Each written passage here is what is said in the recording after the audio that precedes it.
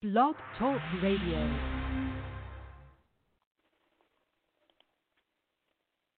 The B-I-B-L-E, that's the book for me. The B-I-B-L-E, that's the book for me.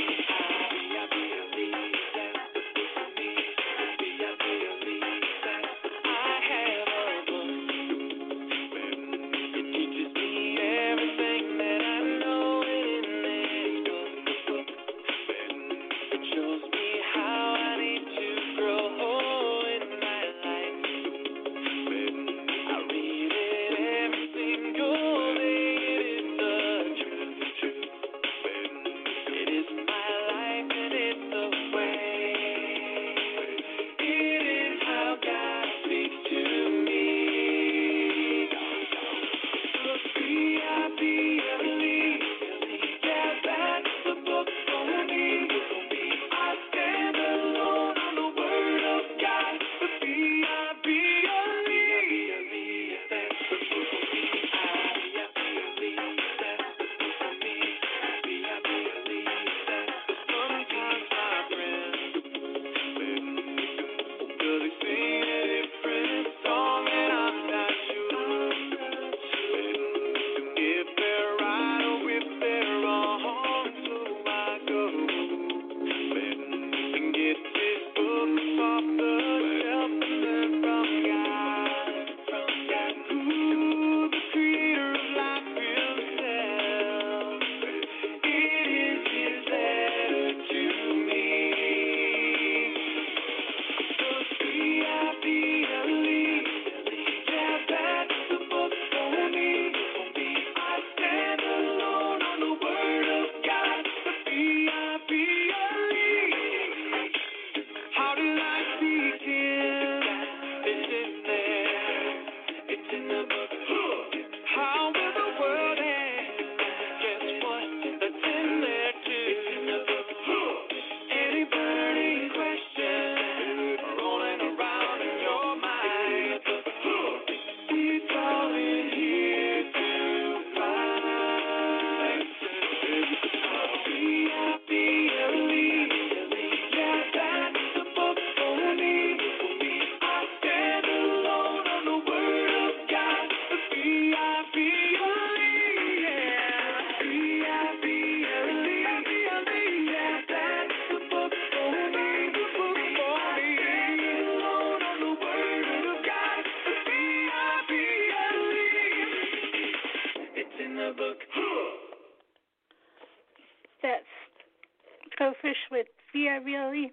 And you're listening with Controller here on Truth Be Told Radio. Thanks for listening and tuning in. And now we got the lessons start. This one's called John MacArthur, the Hallmarks of God's True Church.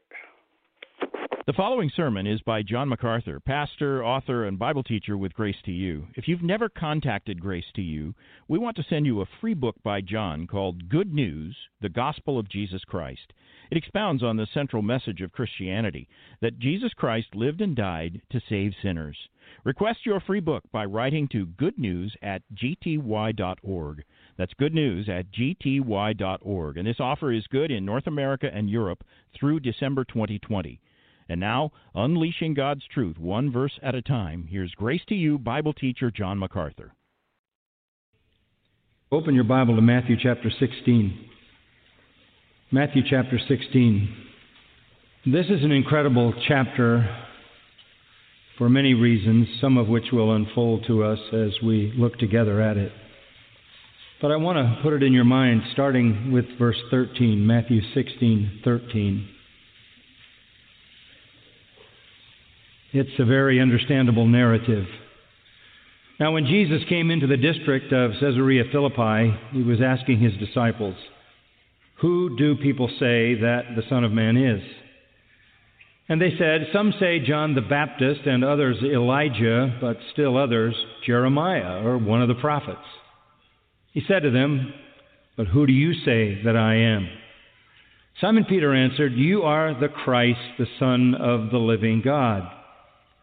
And Jesus said to him, "Blessed are you, Simon Bar-Jonah, son of Jonah, because flesh and blood did not reveal this to you, but my Father who is in heaven.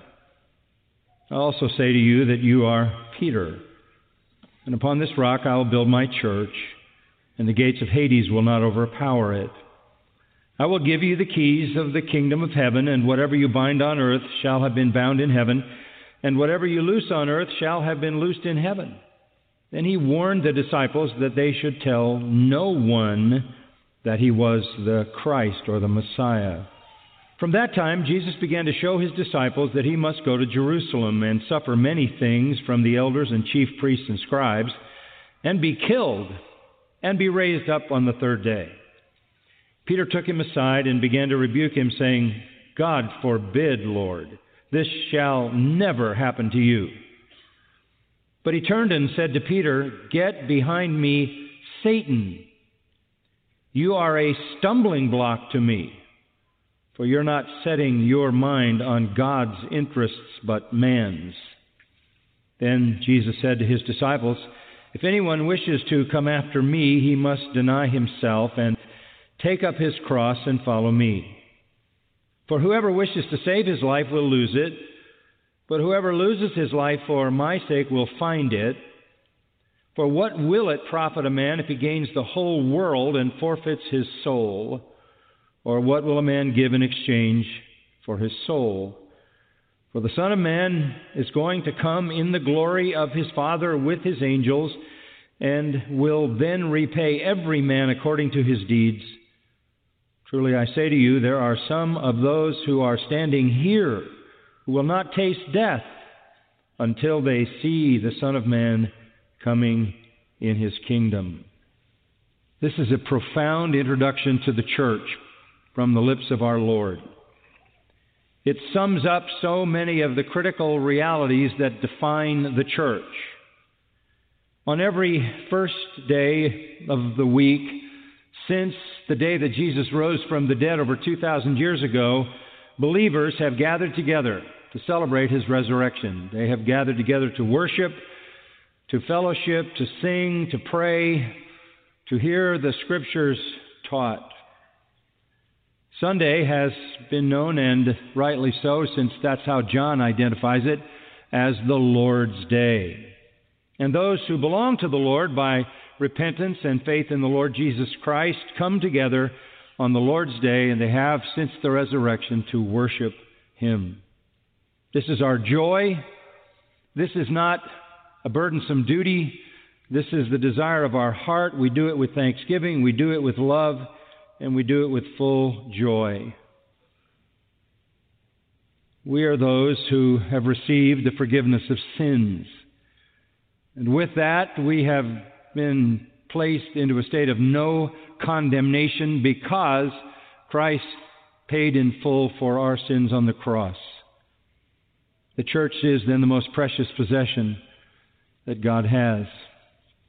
It is his redeemed people.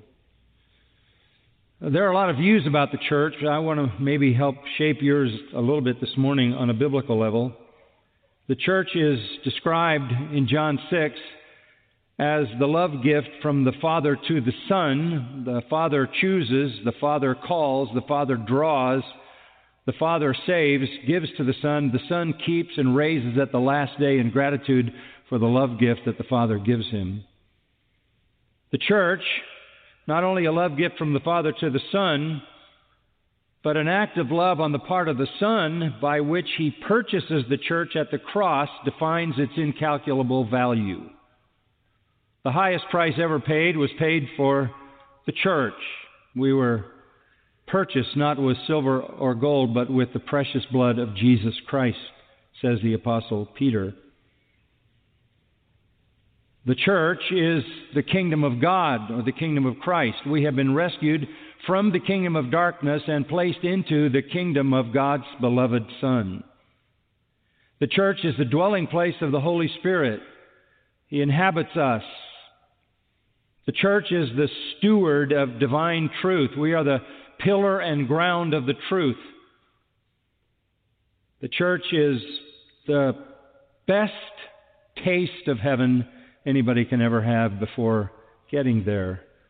We bring heaven down as much as is possible in this cursed world. The church is the gathering of true worshipers who worship God in the Spirit worship Christ and have no confidence in the flesh, says Paul.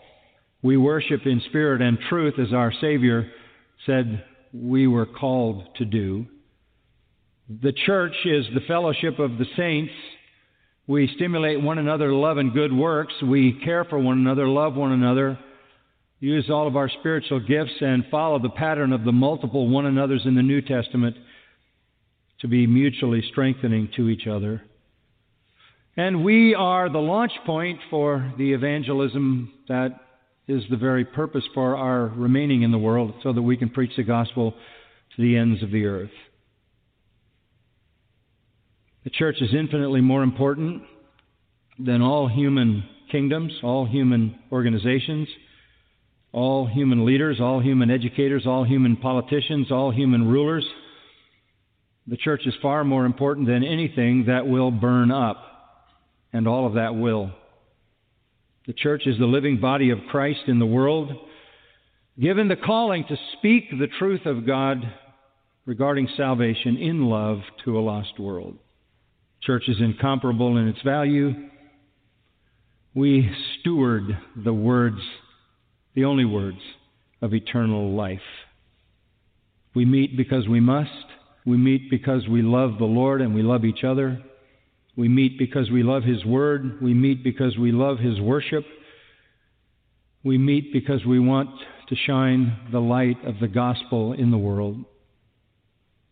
We will not forego this blessed experience, no matter what comes against us. We are the church, and we are the light of the world. I believe the church is aptly named. I like the name of our church. We're all basically beneficiaries of divine grace, right? We didn't earn our way in. And I like community. That speaks of fellowship. But the best word is church. I like that we're a church. It bothers me when contemporary religious organizations that meet on Sunday, I don't know if you can call them a church or not, want to get rid of the word church, as if somehow disassociating themselves with the redemptive history that the Lord has wrought in the world through His church is somehow a plus. They would, I think, like people to think that they are so novel and so cool and so personally esoteric that they have invented themselves and they're the first of their kind ever. All we want to do is make sure that everybody knows that we're a church and we're part of the church the Lord is building, and He's been building it since He came out of the grave. This is not novel. This is just one location of the redeemed church, embracing our arms around every previous body of believers on the earth going back to the resurrection. So what makes a church a church? Well, let's look at our passage. In the text that I read you, I would just call your attention to verse 18, and in the middle of the verse, the Lord says, I will build my church. I remember a reporter years ago asked me if I had a desire to build the church. He said, do you have a desire to build the church? And I said to him, not really. I said, the Lord said He would build the church, and I don't want to compete.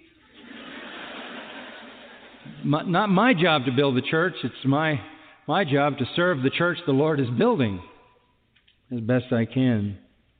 I will build my church.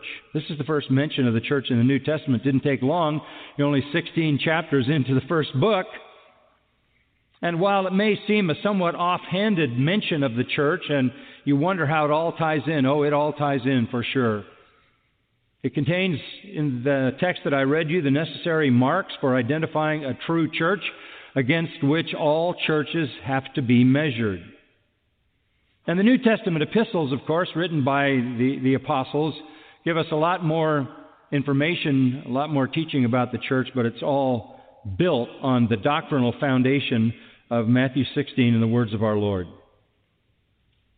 Now, people have been challenging me as to how long it will take me to get through this section of Scripture because there is so much here. And my goal is simple. I will hopefully stop talking before you stop listening. How do we know a true church? Let's start with this.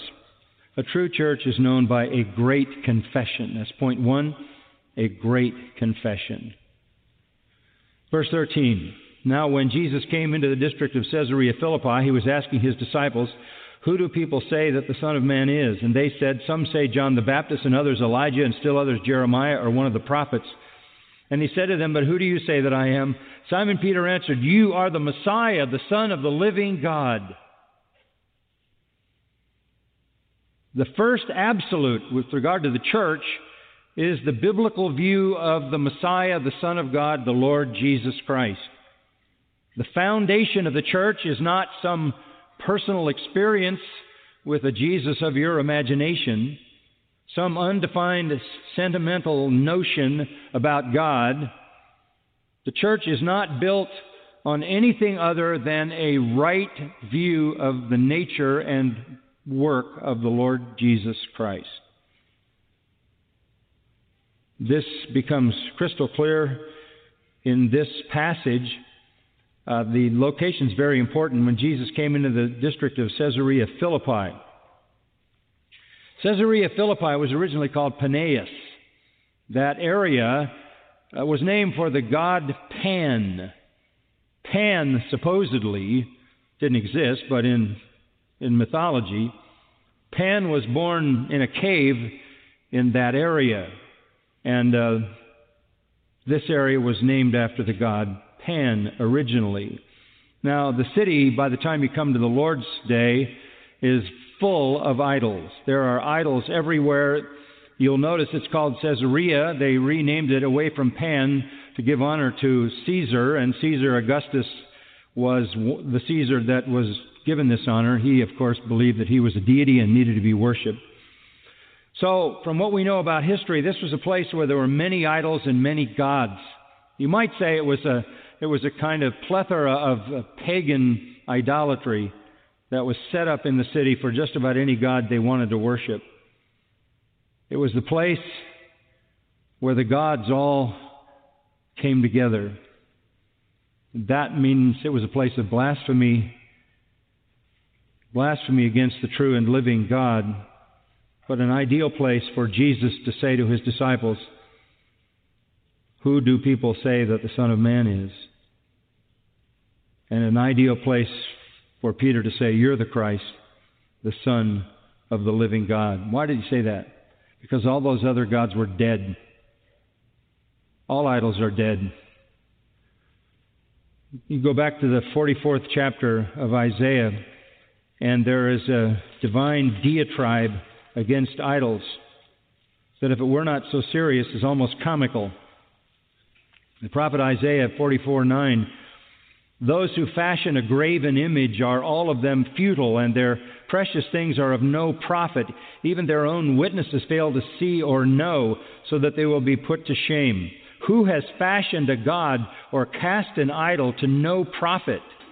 He's asking the obvious question, how can you make your own god? Behold, all his companions will be put to shame, for the craftsmen themselves are mere men. Let them all assemble together. Let them stand up. Let them tremble. Let them together be put to shame. The man shapes iron into a cutting tool and does his work over the coals, fashioning it with hammers and working it with his strong arm. He also gets hungry and his strength fails. He drinks no water and becomes weary, working on a metal god. Another shapes wood. He extends a measuring line. He outlines it with red chalk. He works it with planes and outlines it with a compass and makes it like the form of a man, like the beauty of a man, so that it may sit in a house. He cuts cedars for himself and takes a cypress or an oak and raises it for himself among the trees of the forest. He plants a fir and rain makes it grow. Then it becomes something for a man to burn. So he takes one of them and warms himself and makes a fire to bake bread. And then he also makes a god and worships it. He makes it a graven image and falls down before it. Half of it he burns in the fire. Over this half he eats meat and roasts a roast and is satisfied. Over the rest of it, he makes a god. What kind of insanity is that? God is the living God. And that's exactly what Peter meant when he said, "You are the Christ, the Son of the living God."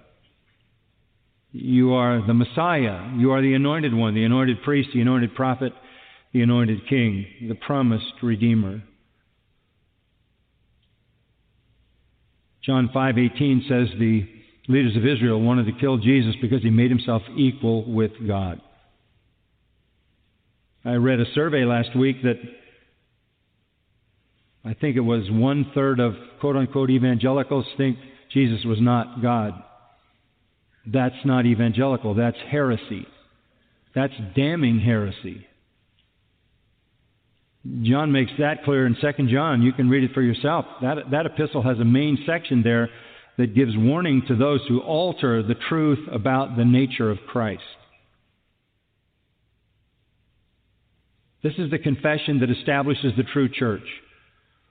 The great confession of the church is summed up in Jesus is Lord. Jesus is Lord. This is the confession that establishes the church. It's not a group of people who come together for a motivational talk. It's not people who are seeking help for their addictions. Not people who feel somehow spiritual and mindlessly go through religious or quasi-religious ritual. It is an assembly of people who make the great confession, you are the Christ, the Son of the living God. And to say the Son of the living God is to say you share His nature, and that's what He said, and that's why the Jews, understanding what that meant, said you make yourself equal with God when you say you are the Son of God. Salvation only comes to those who confess Jesus as Lord, Romans 10. John writes at the end of his gospel, these things are written that you might believe that Jesus Christ is the Son of God, and that believing you might have life in His name. That is the reason for the Gospel of John, and that's the reason for all four of the Gospels. For a moment, look at 1 Timothy chapter 3. 1 Timothy chapter 3 sums up in a very memorable way the reality of the deity of Christ. Verse 16, by common confession. This is the common confession, the necessary confession for those who are truly God's people. The common confession is great is the mystery of godliness. By common confession, homologomenos, saying the same thing. All believers in the church, all true believers say the same thing. They are unanimous about the person of Jesus Christ. I suppose today you might be an evangelical, but you're not a Christian if you deny the deity of Christ. And then comes this hymn, no doubt an early hymn, 6 third-person singular aorist verbs with rhythm and parallels, and the subject is He Who, meaning the one who is the mystery of godliness, the one now revealed as God, is the one who was revealed in the flesh, speaks of His virgin birth, His being made visible, even though He is the eternal, invisible God, vindicated by the Spirit or justified by the Spirit. That is to say, the Spirit of God is upon Him at His birth. The Spirit of God plants the Messiah in the womb of Mary without an earthly father. The Spirit of God comes upon her, and she is with child. The Spirit of God anoints Jesus in His ministry. Everything He did, He said He did by the power of the Holy Spirit. That's why when they said He did what He did by Satan, He said, you've blasphemed the Holy Spirit.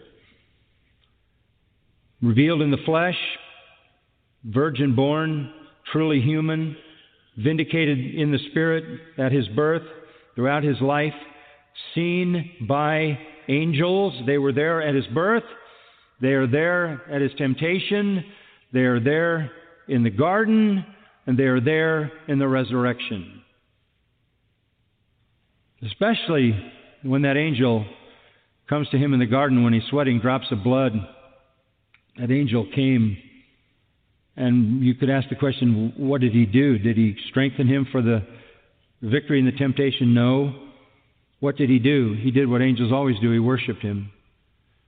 And that was critically important. God actually sent an angel into the garden when Christ was facing the cross, which was for him to face the full fury of the wrath of God against all the sins of all the people who would ever believe in him through all of human history. And he was to absorb that wrath in a few hours of darkness, so horrific to him because he is the eternally holy one that his body broke down, his capillaries broke down, and blood began to ooze out of his flesh. And an angel came. What did the angel do? The angel did what angels always do. The angel worshipped him. And he got a taste of what was on the other side of the cross when he was glorified. He was proclaimed among the nations. What happens in the book of Acts? You have the Great Commission, then the Gospels come into the book of Acts, and he's proclaimed among the nations. He's believed on in the world, and he's taken up in glory. That's his ascension.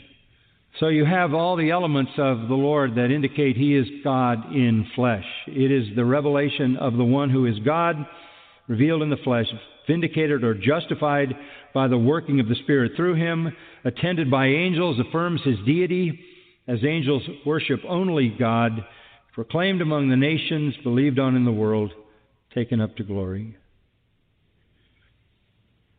He, in all the fullness of his deity, incarnate, is the one and only Savior. He is the Lord and head of the church. We've looked at that enough so we don't need to go over it again. This is not a sentimental view of Jesus. This is not an optional view of Jesus. This is not a self-constructed view of Jesus. This is not an intuitive sense about Jesus. This is not a sacramental sense of Jesus as if he is some kind of icon. This is not a symbolic Jesus or the Jesus of rituals. Neither is it the Jesus of liberals who deny his deity or cultists who make him a spirit brother of Lucifer. And neither is this the Jesus who's being sacrificed over and over and over and over. This is the one whose work was finished when he said it is finished. And he is the one who reigns in glory. A church is a gathering of people who believe that. It's pretty frightening when you have churches with people who don't even know that, let alone necessarily believe it. You are the Christ, says Peter, the Son of the living God. You are the one who is one with the eternal living God. After his resurrection, you remember the familiar words of Thomas, my Lord and my God. And you remember in John chapter 6, after some of the disciples decided to leave Jesus, and he said to the remaining ones, will you also go away? And Peter says, to whom shall we go? You and you alone have the words of eternal life. The church is a gathering of people who not only know who Jesus is, but they know him as their own Lord and Savior. This is the great Christian confession. It's not that you believe in a religion.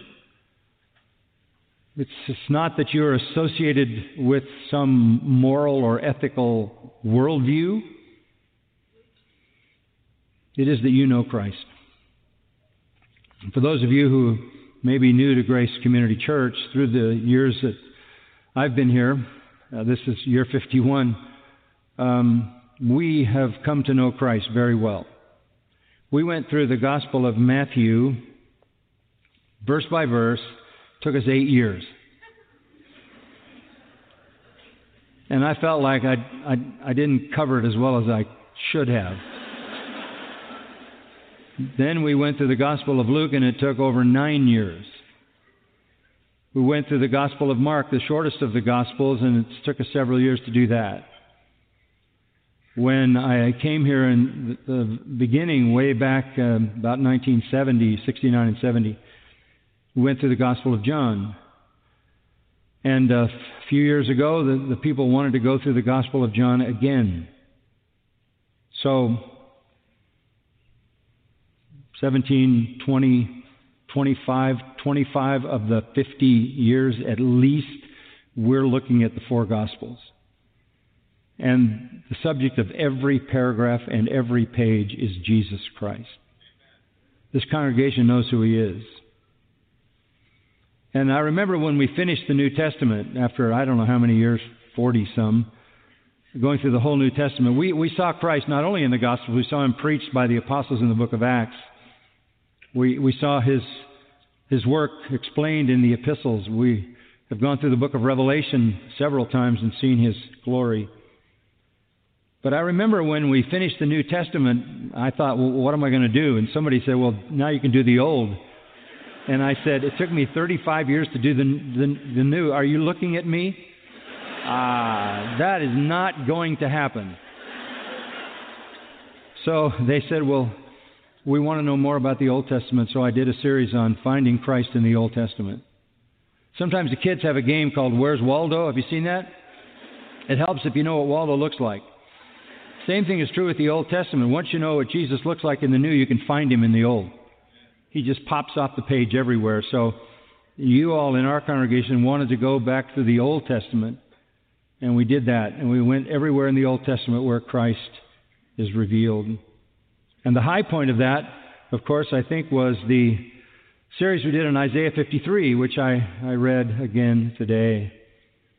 You never get enough of Him, do you? Never, ever. Incomparable. Incomparable. And there's a motive in that, because the Apostle John says that if you are a believer and you say you believe in the Lord Jesus Christ, let me put it in his words, the one who says he abides in Him ought himself to walk in the same manner as He walked. That's a tall order, right? That's not very superficial, even though it can be reduced to a wristband. What would Jesus do? That is not a trite idea. That is so profound as to have gone far beyond most wrists in its reality. You can only walk the way He walked if you are intimately acquainted with how He walked. Paul is the apostle who says, I am in birth pains. That's the strongest word he could use to express his soul angst until Christ is fully formed in you. That's the goal. The goal, as another way to put it, is love from a pure heart. The goal of our instruction is love from a pure heart. Who had love from a pure heart? Christ, the purest from the standpoint of righteousness, and the purest from the standpoint of love. It's all about Christ. And Paul says, look, I preach Christ. I preach Christ. Everywhere I preach Christ. So foundational to the church is Christology. And by that, I'm not just talking about some kind of systematic articulation of who He is, but a deep, intimate knowledge of all His ways.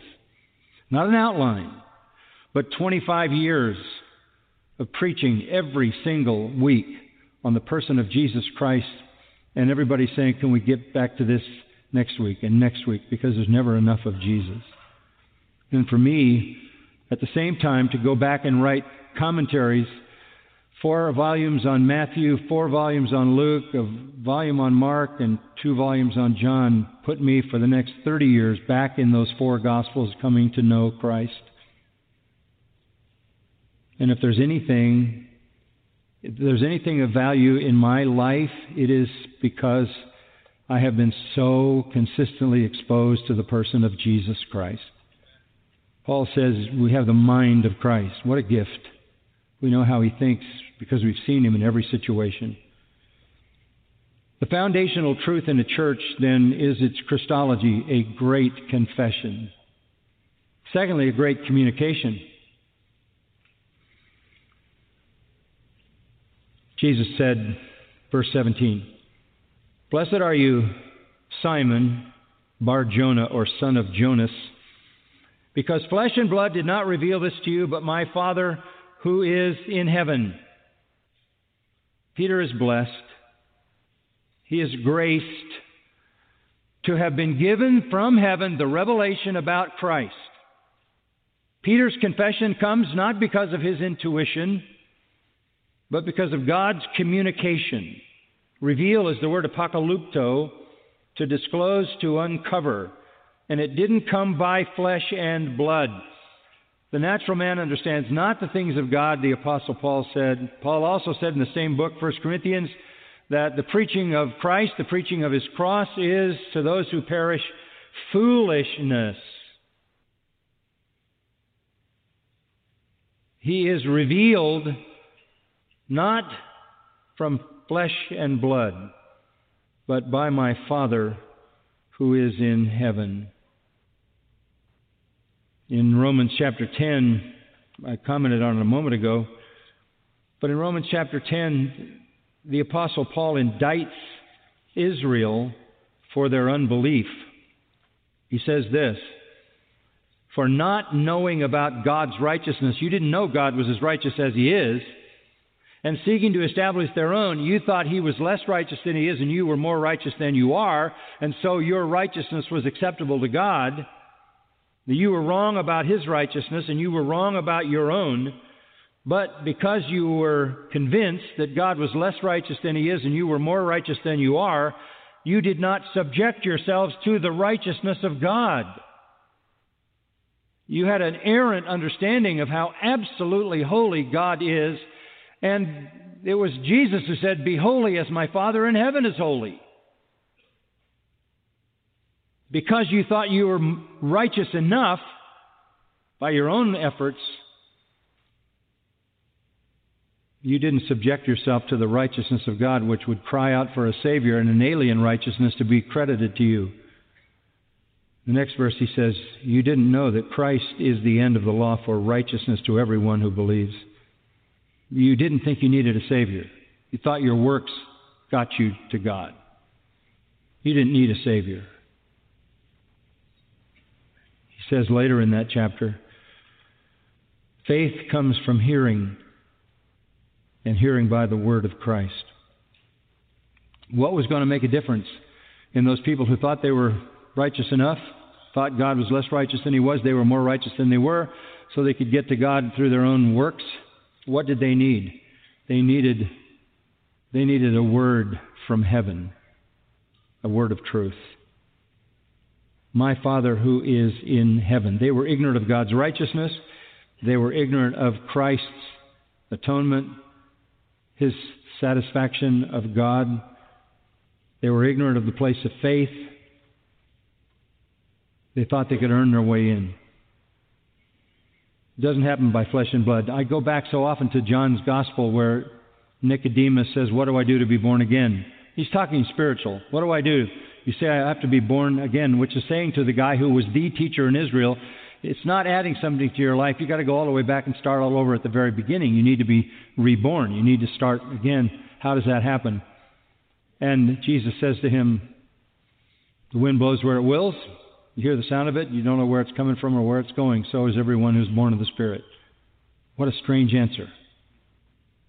He doesn't say, pray this prayer. Repeat these words. He says, that's a spiritual work. That's the work of heaven. But we know that work is done with an instrument. And the instrument, according to Peter, 1 Peter 1:23, are begotten again by the word of truth. You cannot confess Jesus as Lord except by the Spirit of God making clear the Word of God. So a church will focus on the great heavenly communication. The great heavenly communication, and that is the Word of God. The whole of Scripture is about Christ. The Old Testament anticipates Him, the anticipation of Christ. The Gospels announce His incarnation. The book of Acts is proclamation. The epistles is explanation. The book of Revelation is glorification. The church will be submissive to Scripture. It won't be clever ideas. It'll be the Word from heaven. What fool would stand and give his own ideas when he could speak a word from heaven? The Word of God is alive and powerful, sharper than any two-edged sword. So we turn to that which comes to us from heaven. And it's so powerful. Look at verse 18. I also say to you that you're Peter. And on this rock I'll build my church, and the gates of Hades will not overpower it. I will give you the keys of the kingdom of heaven. And whatever you bind on earth shall have been bound in heaven, and whatever you loose on earth shall have been loosed in heaven. What is the Lord saying here? He's saying this. Upon the rock, Peter, the confession that you have made, you are the Christ, the Son of the living God, that true confession. You could see a play on words here. You are stone, small stone, but on this rock bed of your confession, I will build my church. And the gates of Hades will not overpower it. My church will be built on divine truth that comes from heaven. And it is so powerful that it allows you to unlock the kingdom of heaven, to bind and loose. Now, what is that? That's kind of rabbinic talk. In what sense do believers, not just Peter, but do believers have the keys to the kingdom? In what sense can we say you shall be loosed from sins or you shall be bound in sins? Do we have some kind of authority to say that? No. But because we have the word from heaven, because we have the word of God, upon which the Lord will build His church, we can tell people your sins are forgiven, your sins are not forgiven. On the basis of what? On the basis of whether or not they believe the Scripture. If you say to someone, believe in the Lord Jesus Christ, repent of your sin, embrace Christ, and that person does that, I can say, your sins are forgiven. If I give you the gospel and you say, I'm not interested, I don't want any of that, I want to live my life my way, I can say to you, you're bound in your sins. Not because I have personal authority, but because I speak on the authority of the revelation from heaven. That's the power in the hands of the church. It's not some priestly authority. It's not some pontifical authority. If you want to agree with heaven, then you have to agree with what heaven has revealed. Heaven has already made its decision. If you confess your sins and embrace Christ, heaven says you've been freed, and I can say, based on what heaven says, you are free from sin. So we can't exercise I don't have any authority other than the Word of God. My position gives me no authority. My experience gives me no authority. My intellect gives me no authority. My education gives me no authority. My knowledge gives me no authority. I never have any authority at all unless I speak to you the word from heaven. That comes with all authority.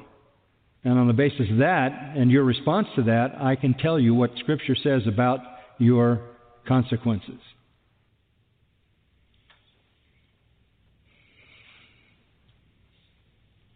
The church is built on a great confession and a great communication. So much more to say about that, but let's look at a third thing. A great contrast, and this is remarkable. Verse 20. Then he warned the disciples that they should tell no one that he was the Christ. This is just so strange. Why? Why would he say, don't tell anyone that he is the Christ? If you have acknowledged him as Lord and made the great confession, and you have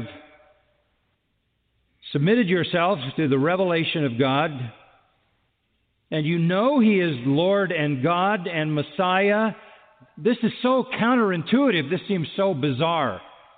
Why are you warning somebody, laying out a prohibition to tell no one that he is the Christ? Is this like anti-evangelism? Why would he ever say that? Makes no sense on the surface. Unless you know one thing. In John chapter 6, you don't have to turn there, verse 15,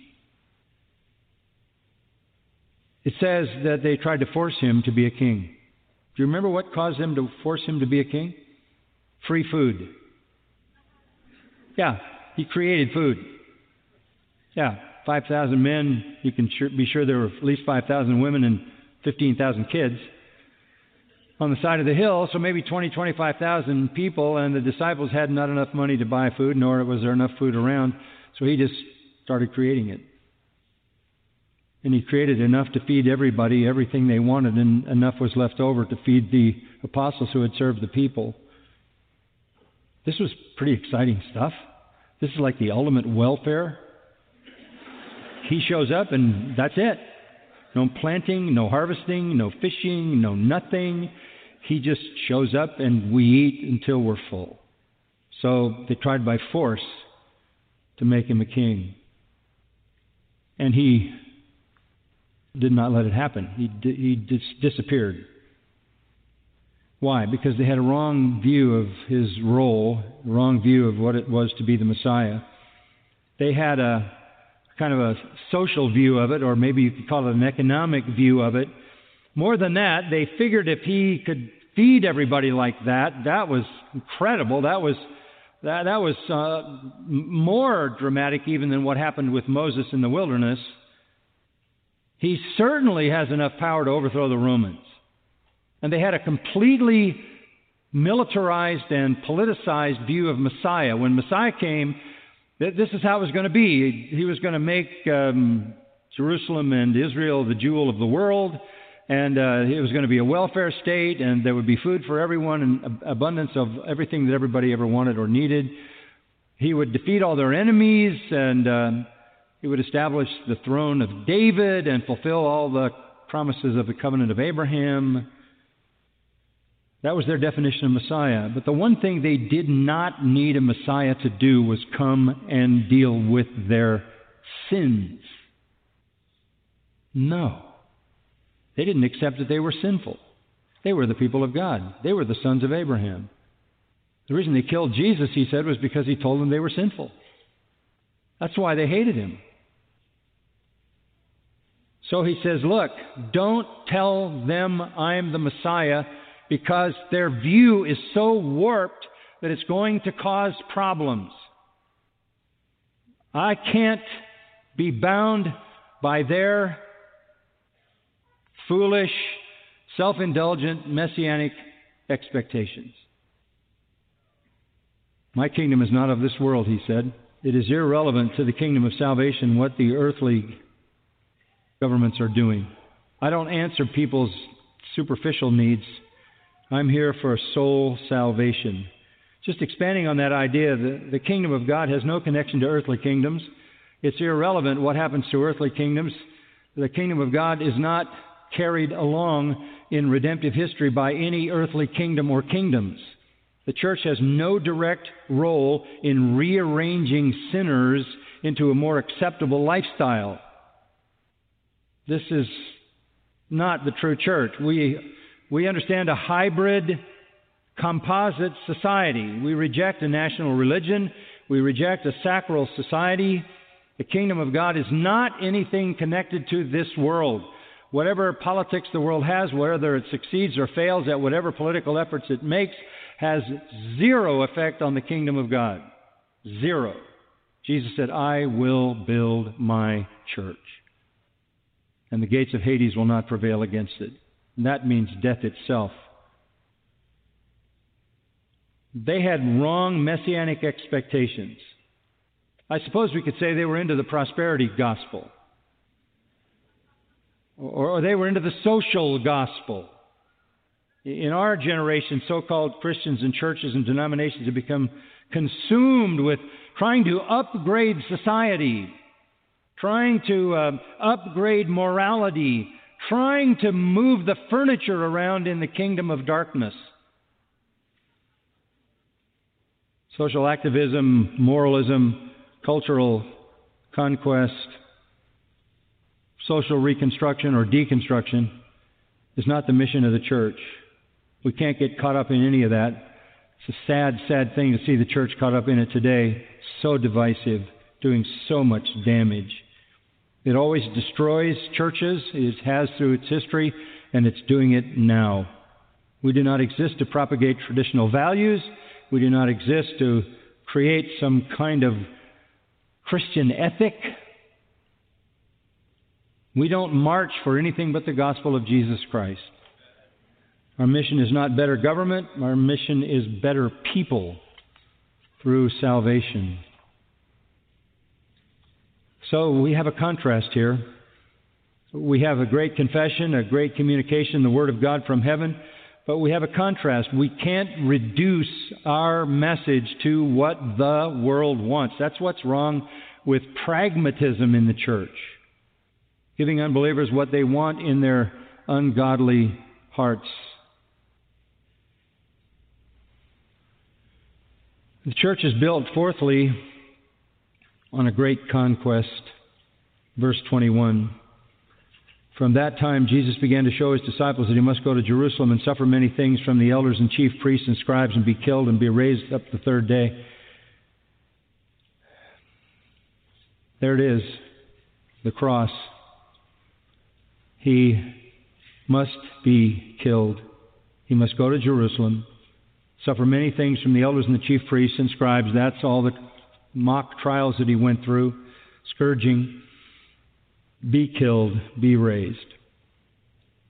And it happened. He couldn't be the Savior without the cross and the resurrection. Remember when Satan took him to the wilderness, the Spirit drove him into the wilderness, Satan showed up to tempt him and said, I'll give you everything the Father's promised you, only you can miss the cross. The devil tried to tempt him away from that. The cross is everything, absolutely everything. Even in his birth, there was a shadow over the manger. The cross was absolutely essential. God, in the death of Christ, made him who knew no sin to be sin for us, that we might be made the righteousness of God in him. In other words, on the cross, Jesus took all the punishment for all the sins of all the people who had ever believed through all of human history. And he absorbed it in 3 hours of darkness. How could one person absorb all that sin in 3 hours? Because he's an infinite person. And so satisfied was God that atonement was finished. And the price was paid for all who would ever believe. That's why the apostles preached Christ and him crucified. Even when the preaching of the cross was to those who were perishing foolishness, it was a hard sell to go into the Gentile world and say, look, there's only one God. There's only one true God. Not all the gods that you think are gods, and certainly not Caesar. There's only one God, the true and living God.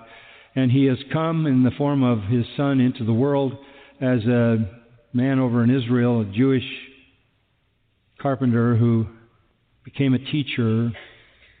And oh, by the way, he was rejected by the whole nation, including all the leaders. He was handed over to the Romans. The Romans crucified him, executed him as a criminal. And he rose from the dead 3 days later. And through him and him alone is eternal salvation. That was so offensive. You're telling these people in the Gentile world that the only hope of entering into a blissful afterlife was to believe in a Jewish carpenter rejected by all the leaders of his own nation and executed as a criminal by the Romans? This is the offense of the cross. It offended the Jews. It was a stumbling block to them too. They expected the Messiah to come in the clouds, in the air.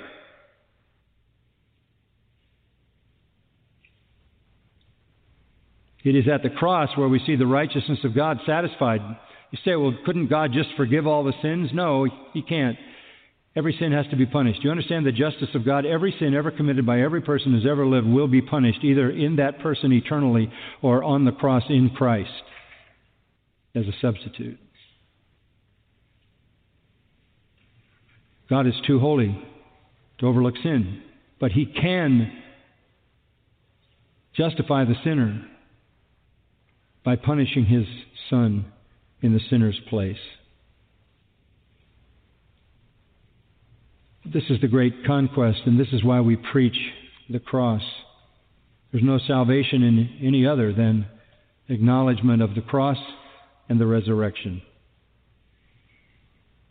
A great confession marks the church. Jesus is Lord, Son of the living God. A great communication, the word from heaven inscripturated in the Bible. A great contrast. We are separate. We are transcendent. We are not part of the kingdom of this world. A great conquest, the cross and the resurrection. And then we're introduced to a great conflict. Just immediately, Peter goes from being a rock to a stumbling block. Just after our Lord had said he was going to die, Peter took him aside, began to rebuke him, saying, "God forbid it, Lord, this shall never happen to you." But he turned and said to Peter, "Get behind me, Satan. You're a stumbling block to me, for you're not setting your mind on God's interest, but man's." Just a reminder that a true church is actively engaged in a war against Satan. In the strongest language possible, Peter, who has just heard, "Blessed are you, Simon," now hears, "Get behind me, Satan." Just a few minutes later. Don't get on the wrong side of divine purpose.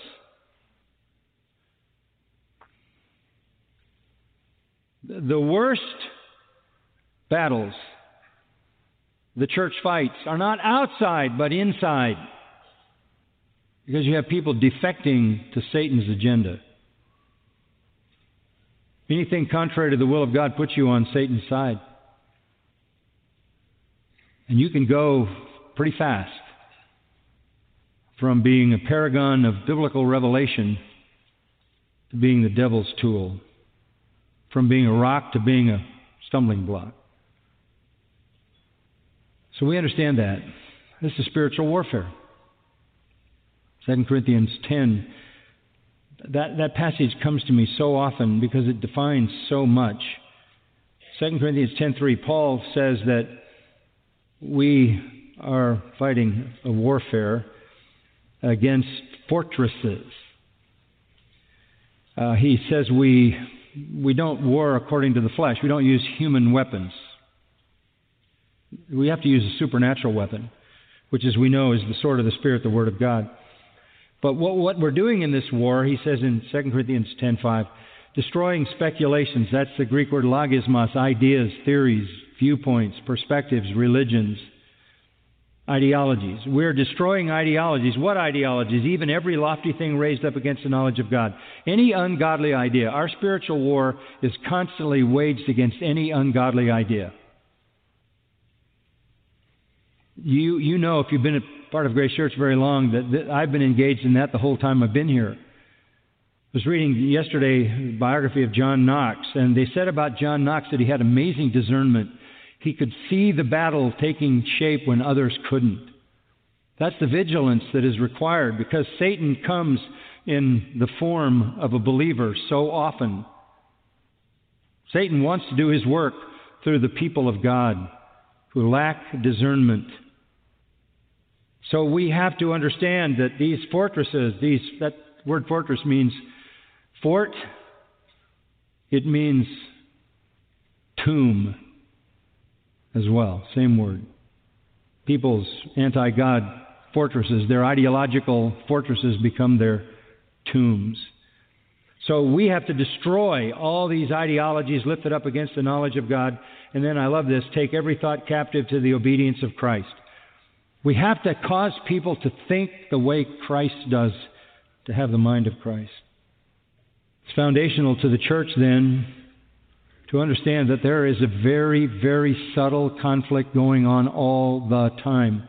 And it isn't that you want to be unloving, it isn't that you want to be a fighter all the time, but it is that for the sake of the safety and protection of the church, you have to know what's coming and you have to fight with the weapon of the truth.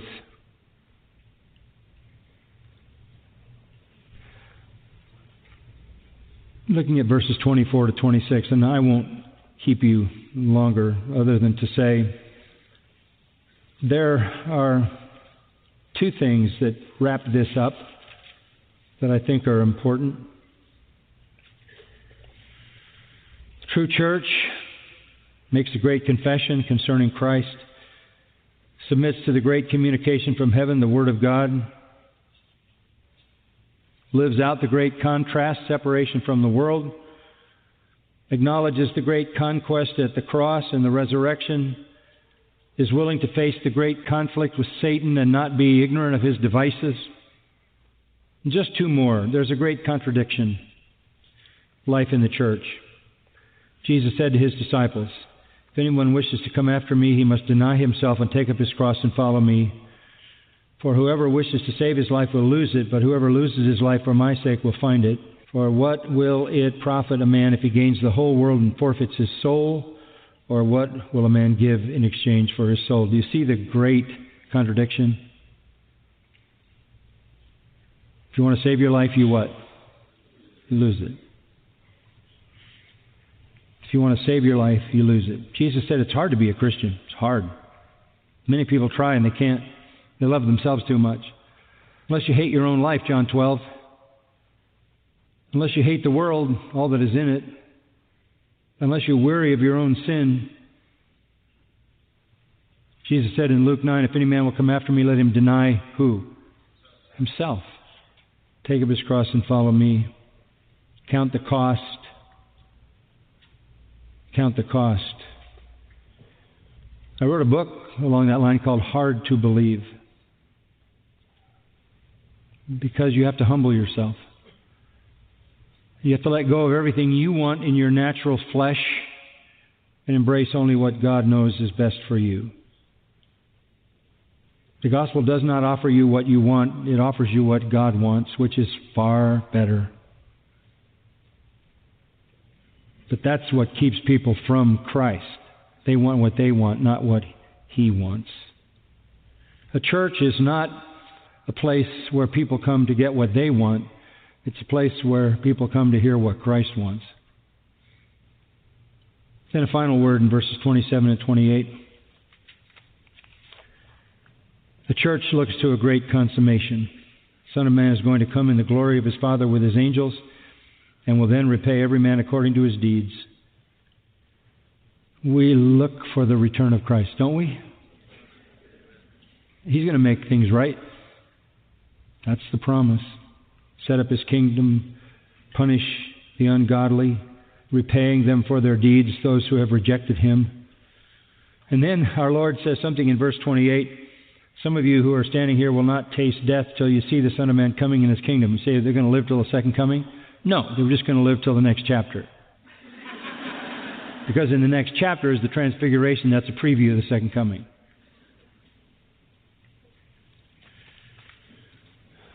That's a church.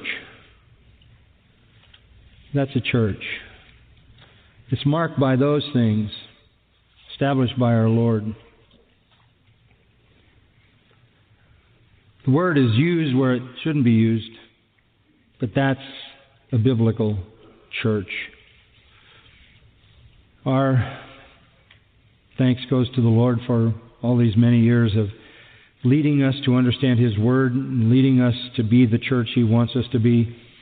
And I'm telling you, if we haven't seen anything else, we've seen this in a massive, massive display in the last few months, the last couple of months. There's a hunger, even among believing people, for a church that is a church. And many of you have come, and we're so thankful that you've come. We hope you find here that which honors Christ and satisfies the desire of your heart. That's our prayer. Father, we thank You for Your Word. So much to think about. But it all comes down to the fact that You have given us Your Scripture to guide us, Your Holy Spirit to be our internal truth teacher. Lord, now we come to time around Your table. This is for Christians to acknowledge Your death, Your body given for them, Your blood shed to ratify the covenant of salvation. This is our time to be obedient. You instituted this in that last Passover. You said, "Do this in remembrance of Me." Thank you for giving us the opportunity, Lord, to do this together. May we not do it in an unworthy way. Scripture warns us about that. We can bring judgment on ourselves if we take these symbols and do it in a frivolous way or superficial way, or we haven't really dealt with the sin in our lives. This is a time for confession, cleansing of heart, so that we can partake in a way that pleases you. Amen. You've been listening to John MacArthur, Bible teacher with Grace to You. For free access to all of John's lessons and a listing of study Bibles and books available for sale, visit Grace to You's website at gty.org. And for details about the Masters University, where John serves as chancellor, go to masters.edu. John MacArthur and Grace to You reserve all copyright protection under applicable law. Our copyright policy is available at gty.org, and it includes instructions for and limitations on duplicating this digital file.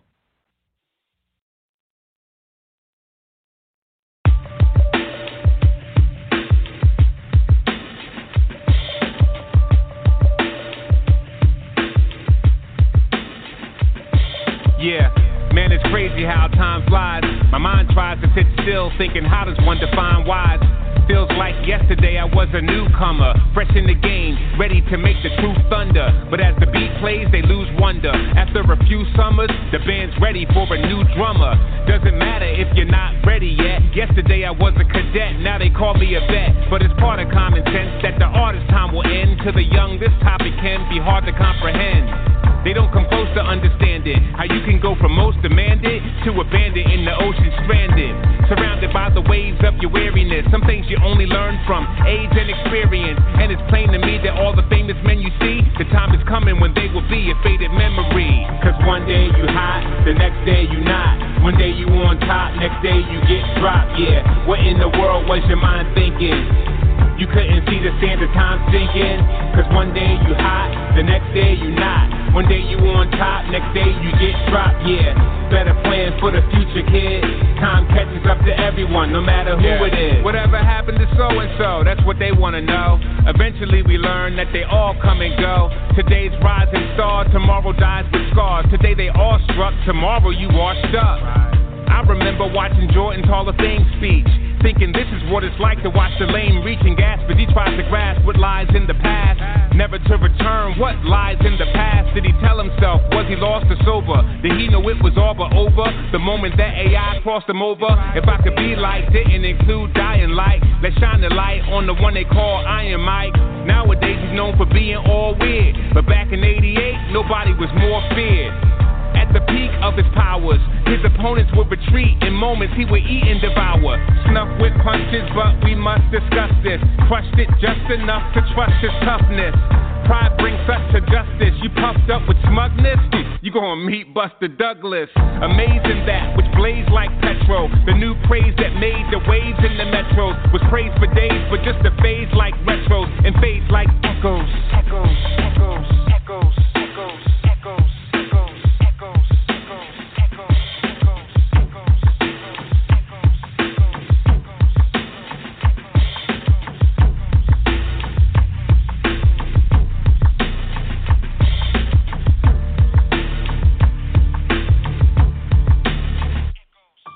Cause one day you hot, the next day you not. One day you on top, next day you get dropped, yeah. What in the world was your mind thinking? You couldn't see the sand of time sinking. Cause one day you hot, the next day you not. One day you on top, next day you get dropped, yeah. Better plan for the future, kid. Time catches up to everyone, no matter who it is. What I'm speaking on is seriously welcomed by the few. Even no experience to tell you that it's true. On your radio station, this won't be found on the playlist. Wisdom, the sound of the sages, resounding for ages. The older I get, I notice it. The whole of the script, it's found in the pages, the holy writ. Not the cash speech of the reverend, but what a man sees under heaven. Ecclesiastes 1:11. 11. No matter who you are, death aims to stop ya. Whether banker, doctor, or Frank Sinatra. Before your time is done, meet the timeless one. The dying, death-defying, rising, shining sun. King Jesus astounds and amazes. He pounded the pavement to save those who were bound to their cages. So let us praise the one who made the Everglades. Our debt was paid, so in glory will never fade. Never fade, never fade, never fade, never fade, never fade, never fade.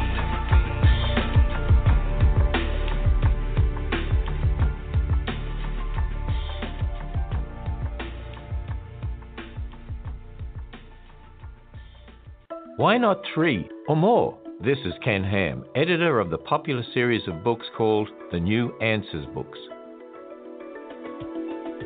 Why is marriage for just 2 people? Well, 5 years ago, the United States said a marriage could be between 2 men or 2 women. But why stop with just 2? After all, if God and His Word no longer define marriage, where do we stop redefining it? There are now activists saying the next civil rights battle is relationship structure. They argue that not allowing polygamous couples to marry is a civil rights violation. So now we supposedly need so-called equality in relationship structure. But just like so-called gay marriage, this isn't a civil rights or equality issue. This is a morality issue. God and His Word define marriage. We don't. Get answers to the questions of our day and get equipped to think biblically about hot-button issues at AnswersRadio.com. You'll find encouragement at AnswersRadio.com.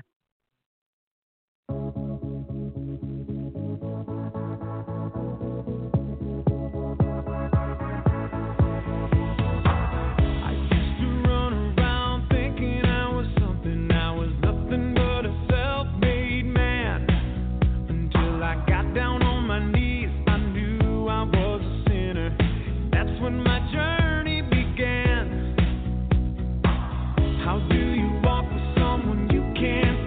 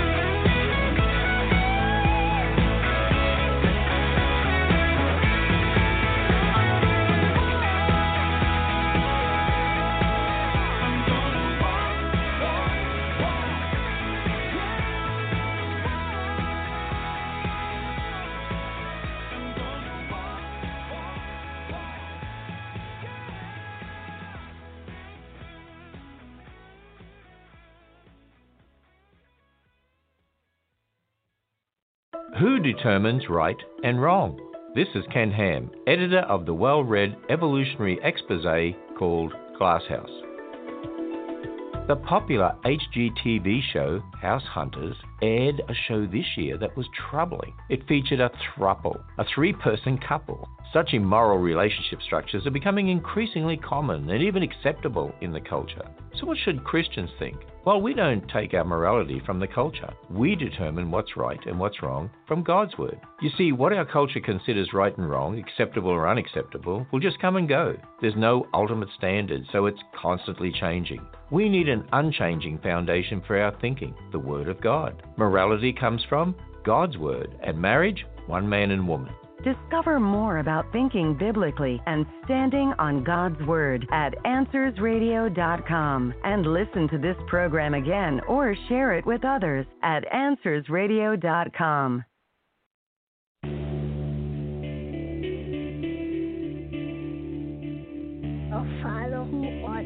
Breaking news out of Haiti, the largest, most powerful earthquake in the region's history. The federal judge's ruling is allowed to stand. This year's National Day of Prayer could likely be the country's last. They will be done on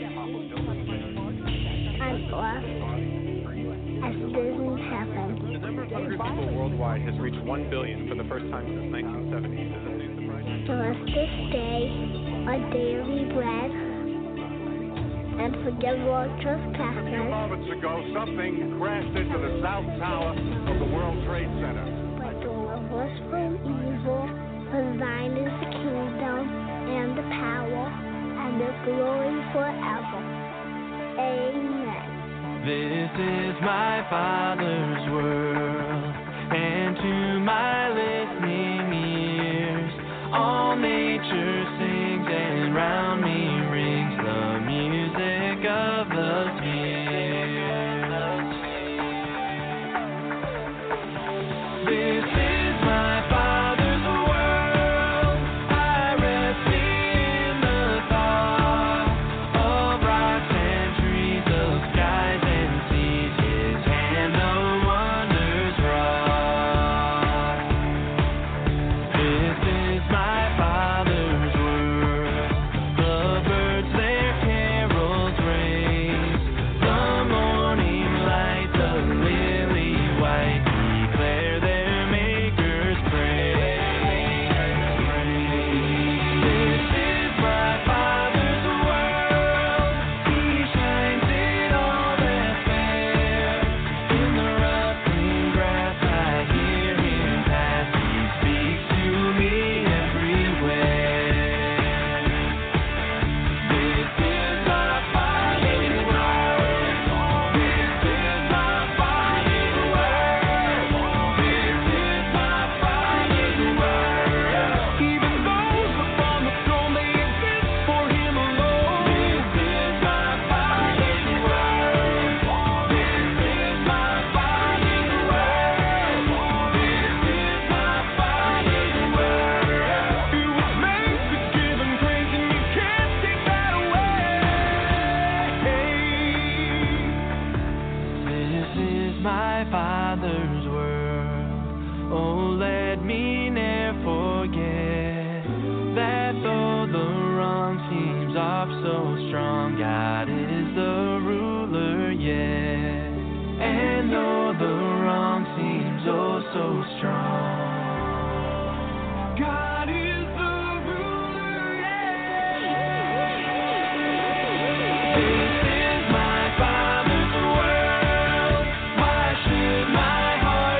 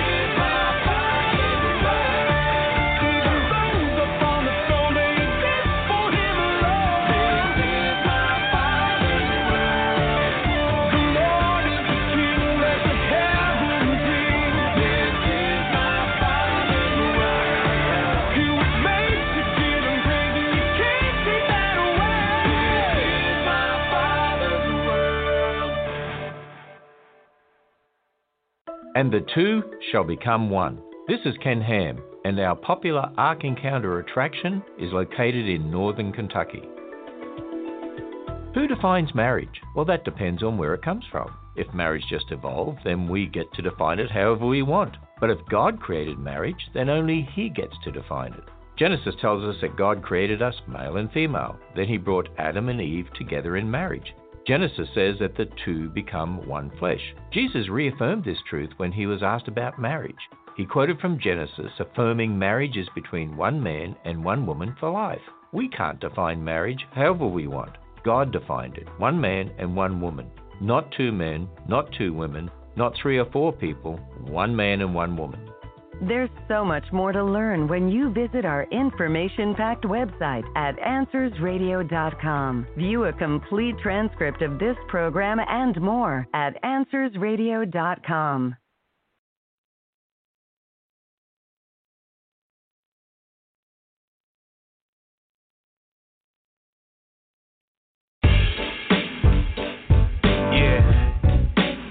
A mighty fortress. A mighty fortress. A mighty fortress is our God. Yeah. A bulwark. A bulwark never failing. Yeah. He's a helper. A helper, He amid the flood. Yeah. Of mortal ill. Of mortal ill prevailing. Yeah. For still.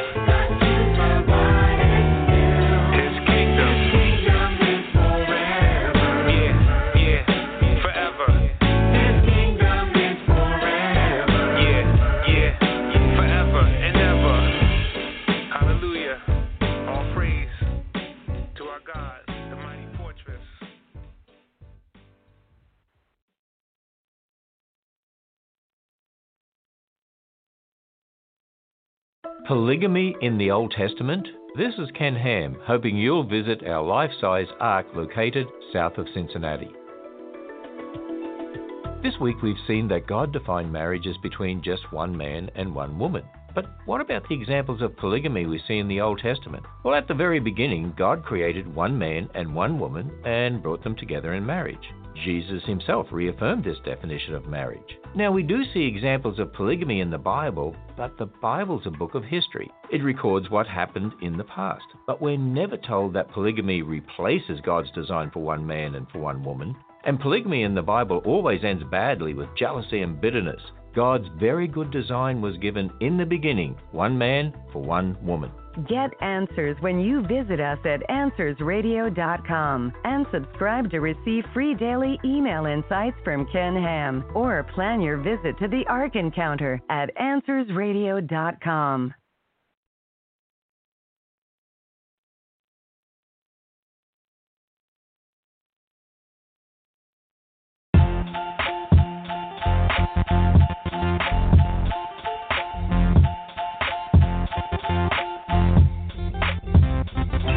All right, here we go, kids. Gather round. A brand new sound to praise the one who has the crown. In today's lesson, we'll talk about the Holy Bible, the most important book we all need for survival. The Bible is God's message for this world. It's for every man and woman, every boy and girl. And that message is that if we turn to Christ and place our trust in Him, we'll have eternal life. Now, when we're at church, yeah, it's fun, it's cool. When we hear a lot of stories in Sunday school, like Jacob and Noah, Moses and Daniel, David and Jonah, Joseph and Samuel, but all the little stories tell one big story about the God who made all things for His glory. So as we read the Bible, it's important that we see this. There's only one hero and His name is Jesus.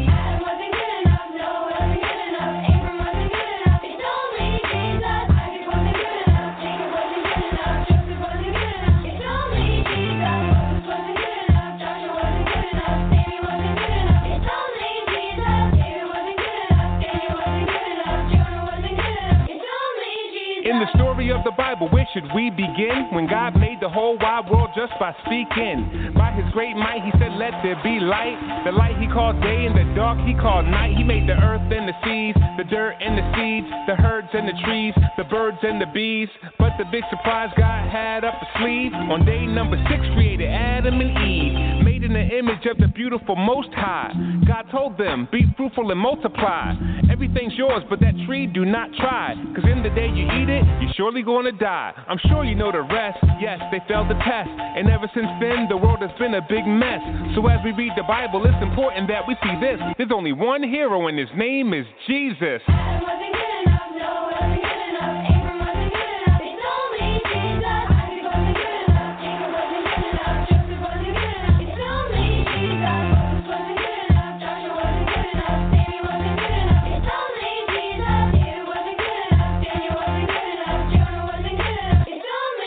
If you notice when we read God's word today, the greatest saints have their flaws on full display. And it was written down for us in order that we may recognize that Christ is the only way.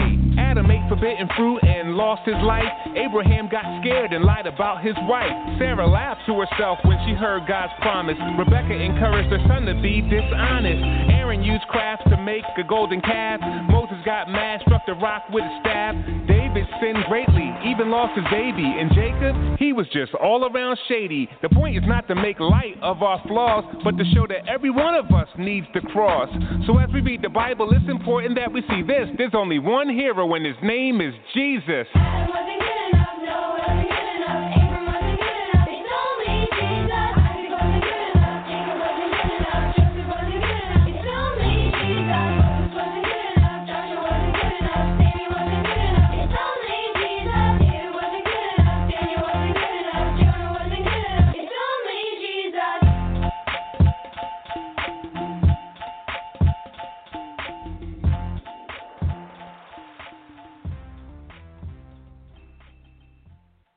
Marriage, a symbol of Christ and the Church. This is Ken Ham, CEO of Answers in Genesis and the popular Ark Encounter. All this week we've seen that God has defined marriage as one man for one woman for life. Now today, some people are pushing to redefine marriage to include different relationship structures, such as polygamy. We've seen that this violates God's design for one man and for one woman. And it also destroys a symbolism of marriage. You see, Ephesians chapter 5 makes it clear that marriage is a picture of Christ and the church. There is one bridegroom, the Savior, Jesus, and one bride, the church. It's an exclusive relationship. One Savior, one church. Polygamy destroys this picture that marriage is to represent. God's word's clear. One man for one woman. Plan your visit to Northern Kentucky to see the Ark Encounter and Creation Museum. Kids 10 and under are free in 2020. Go to AnswersRadio.com. AnswersRadio.com.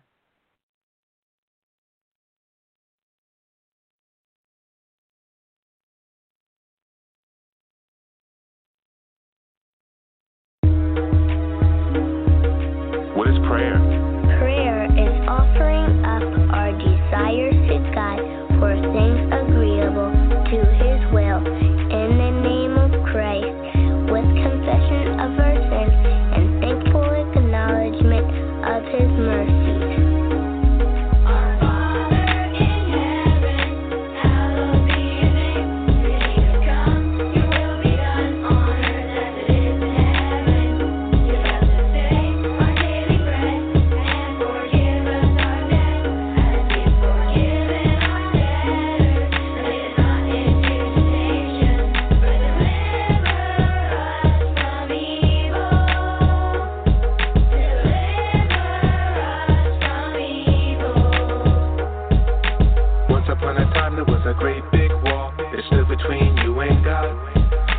Jesus Christ came and paid it all when our Lord was crucified.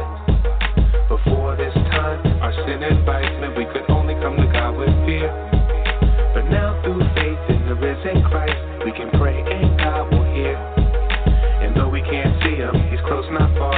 So it really doesn't matter how old you are. Because of Jesus, your heavenly Father smiles on you because you're now His child. You can pray.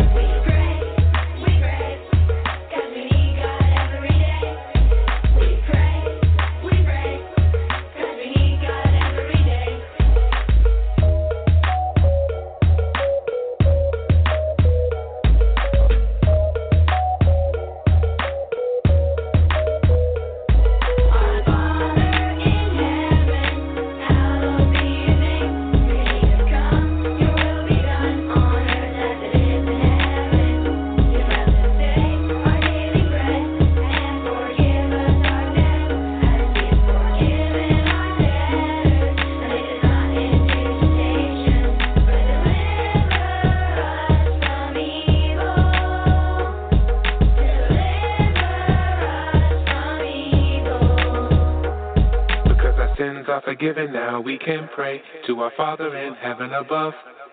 We can come to our God at any time of the day and He'll receive us, so great His love. He wants us to talk to Him with a sincere heart and rejoice when we're really glad. And when it seems like things are falling apart, we can pray when we're feeling sad. And when we do bad things, we confess our sins. We can pray all alone or with our friends. Because of Jesus, we can cast all our cares on God because He's always there. We can pray.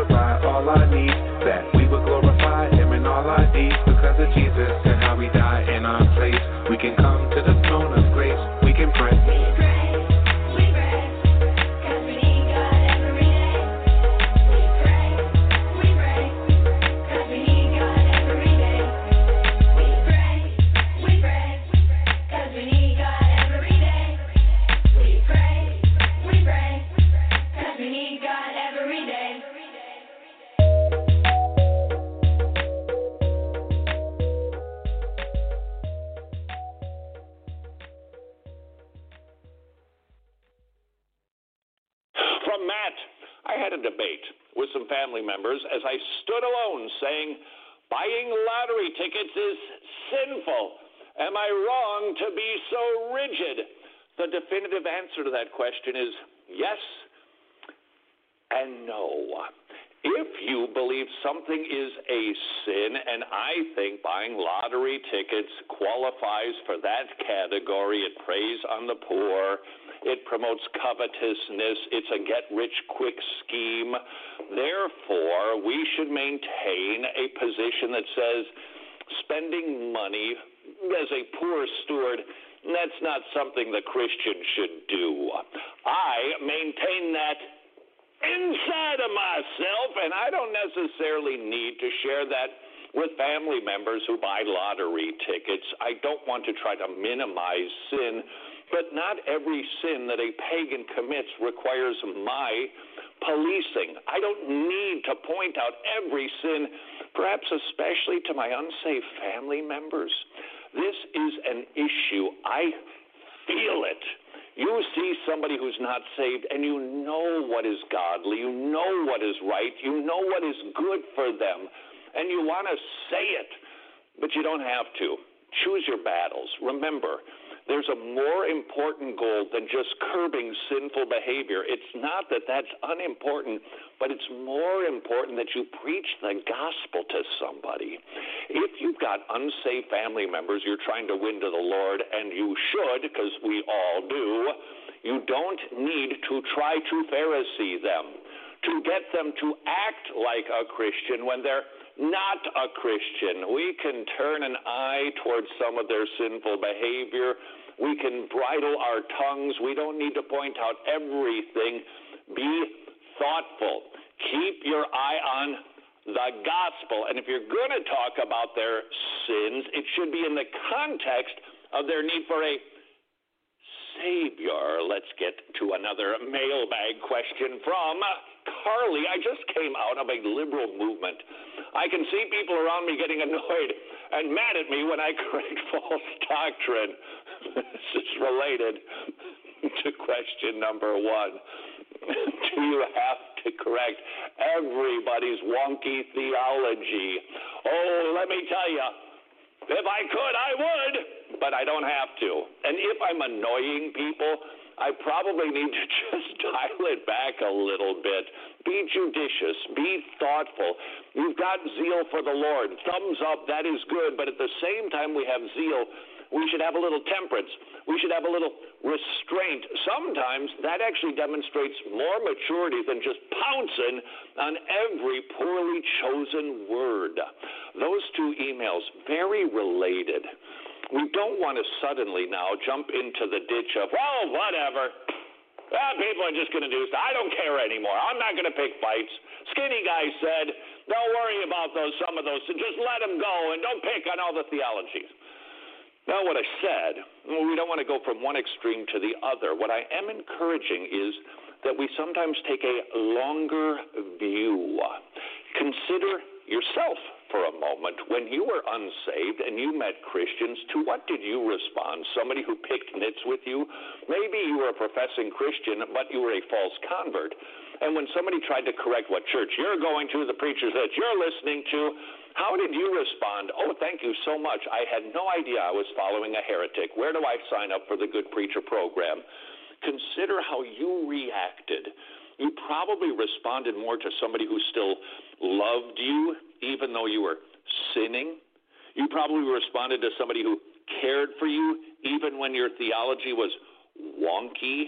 No doubt, softer spoken words that demonstrated I care about you, that were wisely chosen, landed better than the people who were kind of aggressive toward you and maybe kind of snippy and like, lottery tickets, are you kidding me? You know that's a get-rich. You know the Bible says that that's a get-rich-quick. People are getting poor and poor because they're buying lottery tickets. You're not helping it at all. All true, but how we deliver it, when we deliver it, you must be judicious in these things. Is there a perfect rule? No. Just be mindful of it. That was from Richard, and you can find out if you want to watch it again, watch the video. It's called It's Not Your Job to Find Out Every Sin. And Wretched, WRETCHD. And check out their website, wretched.org, where they have a radio show and a TV show. So check that out. And next, this is from Living Water. Imagine if you could change society's stance on abortion. How do you feel about the issue of abortion?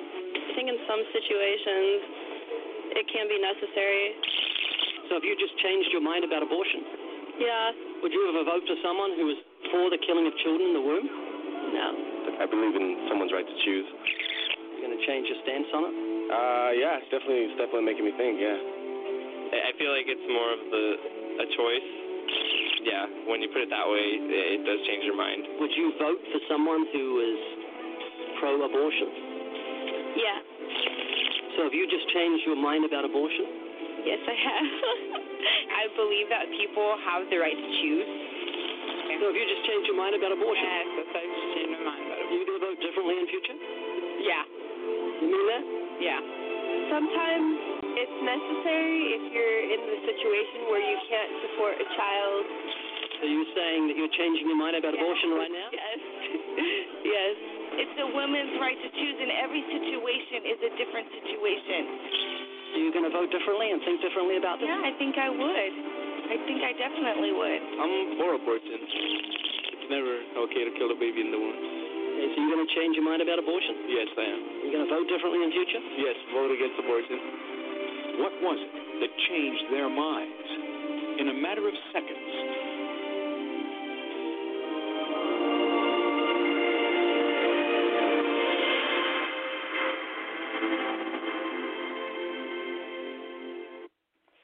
It says livingwaters.com/movies to find out. livingwaters.com/movies.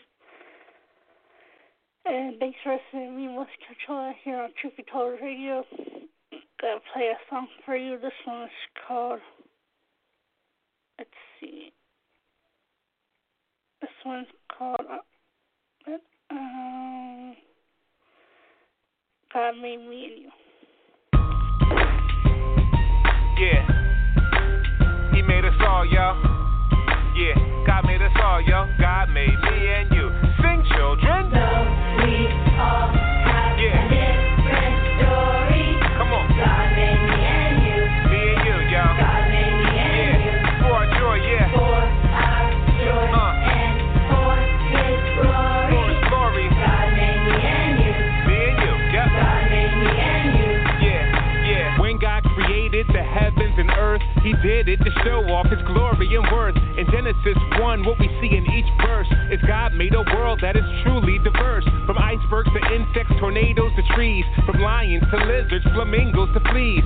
Each in their own way, their God they are praising. Their differences cry out, God is amazing. But the crown jewel of the work of His hands are made in His image, both woman and man. We're not accidents, we are part of His plan. Yup, God made me and you. Let's go. So we all have a different story. God made us. God made me and you. Yeah, yeah. God made me and you. For our joy, y'all. For our joy and for His glory. For His glory. God made me and you. Yeah, yeah. God made me and you. Come on. Just as two snowflakes are never the same, each person is different, unique in their frame. God made them all, each kind and each sort. He made some people tall and some people short. Dark skin, light skin, and all in between. In each color and shade, His beauty is seen. The Lord knows the number of hairs on your head, whether brown or black, whether blonde, gray, or red. What some call ethnicity and others call race, we should celebrate as a gift of God's grace. You're wonderfully made from your feet to your face. Yup, God made me and you. Let's go. So we all have a different story. We all different. God made me and you. God made us so. God made me and you. Yeah, yeah. For our joy and for His glory. God made me and you. Yeah, yeah. God made me and you. At the cross, we see what God's love is about. There's no type of person that Jesus left out. Because Jesus died and rose from the grave, all those who trust in the Lord will be saved. In the book of Revelation, chapter number 7, the church from all times is gathered in heaven. Each tribe and people, language and nation, all thanking God for the gift of salvation. Together, forever, with saints of all kinds, through each the glory of the Lord's gonna shine. This is exactly what God has designed. When God made me and you, let's go. We all have a different story. God made me and you. He made us all, y'all. God made me and you. For our joy. For our joy. And for His glory. God made me and you. Say what? God made me and you. Yeah. Different colors and different shades, all differently and wonderfully made. Through each the glory of God displayed. God made me and you.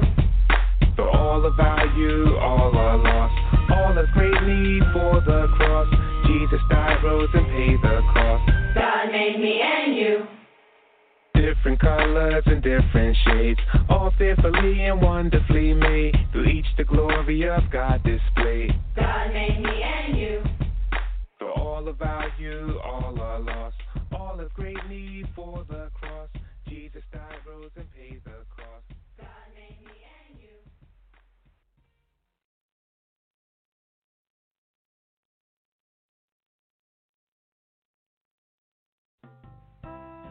Get social with Truth Be Told Radio. Check us out on our Facebook like page as Truth Be Told Radio. You can find our website at truthbetoldradio.com. That is truthbetoldradio.com.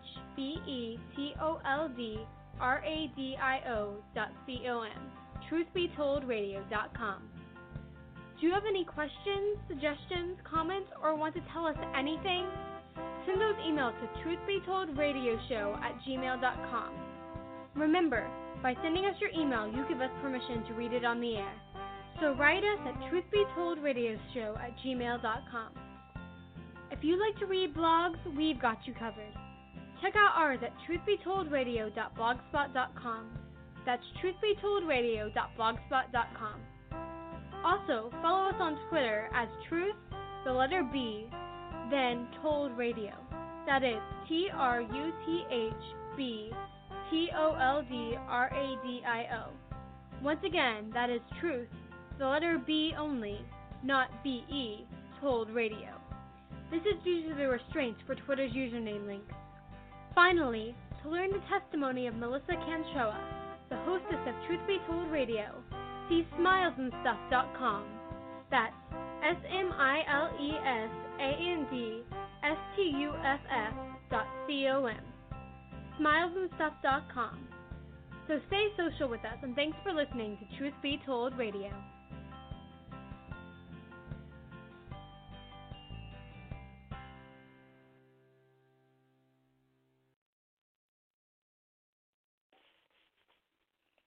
You know, C.S. Lewis talks about the horror of the same old thing, and then he goes on in his Screwtape Letters to have the senior devil instructing the junior devil. He says they'll work on their horror of the same old thing, because the horror of the same old thing is the greatest passion we have put into the human heart.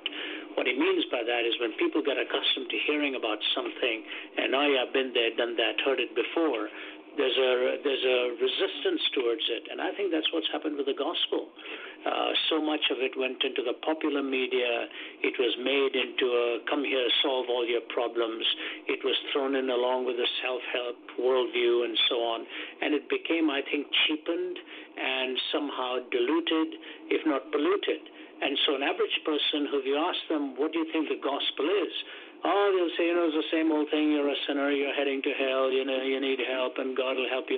This is the image an average young people would give to you. That's the way they think about it. But the fact of the matter is the gospel, talking about it literally, means the good news. It was the good news of God. And what is the good news? Every young person knows life is actually completely empty. No matter what you do, no matter how you pursue it, no matter which direction you go, you come away empty-handed. Just recently, I was watching a documentary on the life of Kurt Cobain, who committed suicide at the age of 27. He'd been there, done that, done everything, and his last album he wanted to call I Want to Die. That's precisely what the gospel addresses. It addresses the fact that the human heart in its own pursuit will end up empty and lonely and destitute.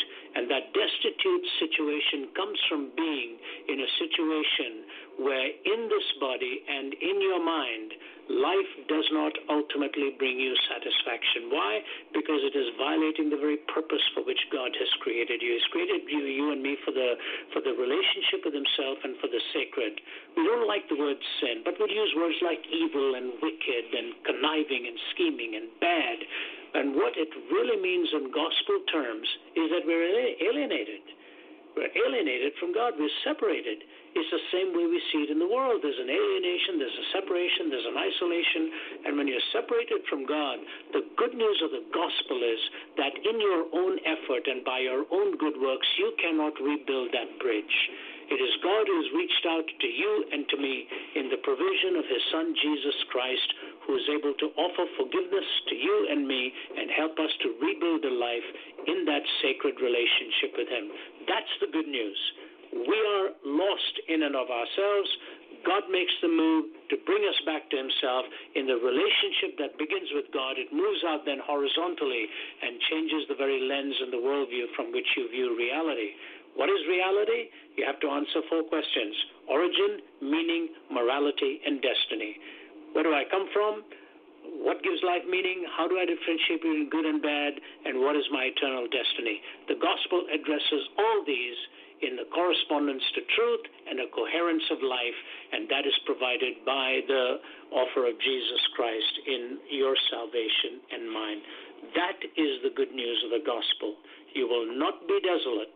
You will not be destitute. You are not alone in this world.